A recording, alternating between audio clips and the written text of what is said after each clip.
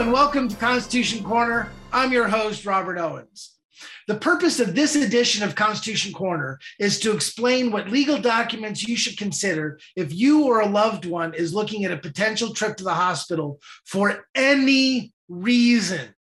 I have been hearing horror stories of people trapped in the hospital, with so many of those stories ending with a dead body within 72 hours of hospital admission. If you or a loved one is trapped in the hospital, facing treatment you don't want, or dealing with them refusing to let you leave or refusing to allow access to your loved ones, you have options. But what you do prior to admission can make a huge difference in the result, the speed of reaching the result, and the cost of the result. Now, our nation was founded upon the idea that God was the author of all rights, and that the purpose of government was to provide political protection for those God-given rights. Now, chief among those rights was, of course, the right to life. The Constitution of the United States helps make this clear in what we know today as the Bill of Rights. In reality, they should be called the Bill of Limitations on Government, because that's in fact what they are. Now, to illustrate this point, look at the first 10 amendments, and you'll see a theme. Congress shall not make law on this. Congress shall not make law on that. Congress shall not do this. Congress shall not do that, and so on, all the way down to the magnificent 10th Amendment, which says, in essence, in case we forgot anything, you can't do that either. Now, to really fully understand this idea, check out our 29-minute video, Overview of America, available at jbs.org/videos. Now, how is all this related to COVID?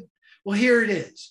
You have a constitutional right to your life that the government cannot impede.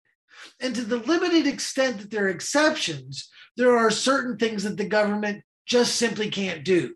Forcing you to stay in the hospital against your will? No, they can't do that. Forcing you to take medications you don't want? No, they can't do that either. Now, unfortunately, during this era of COVID, the situation in hospitals is far different from the hospital environment or just 10 or 15 years ago. The reality is that you better be ready to fight for your rights. What I mean by that is you better be emotionally prepared and you better be financially prepared to enforce your rights in court. Now, as a former trial lawyer, and you have no idea how much I enjoy emphasizing former in that statement, I can tell you that the more ammunition you can get a lawyer, should one be needed to defend your rights or the rights of a loved one in court, the more successful the lawyer will be, the more quickly the result will be reached, and with the least amount of expense. If you have the documents I'm about to describe, prepared and executed in accordance with your local laws, the difference of a successful court action to help a COVID-trapped patient in the hospital could cost under $3,000 if you're prepared and over $15,000 if you are not. And no doubt, this is a life and death issue. So let's get into the documents. First up is a healthcare power of attorney. A healthcare power of attorney is a legal document that assigns the legal right to make healthcare decisions to another person. This requires that the hospital get written informed consent from that power of attorney, and this is critical. Make sure that your designated power of attorney is intelligent and a fighter. A power of attorney is a document that you should have executed even if you and everyone you know is perfectly healthy. You can get these from the internet, but the correctness of them is so critical that I highly recommend that you look in your community for a lawyer that practices in a field called estate planning. Call their office and ask them to do a healthcare POA for you. I know lawyers that will charge $50 for them. Most will charge less than $200. It is worth it to have a lawyer draft this document just in case. It also helps to establish a relationship with a local lawyer.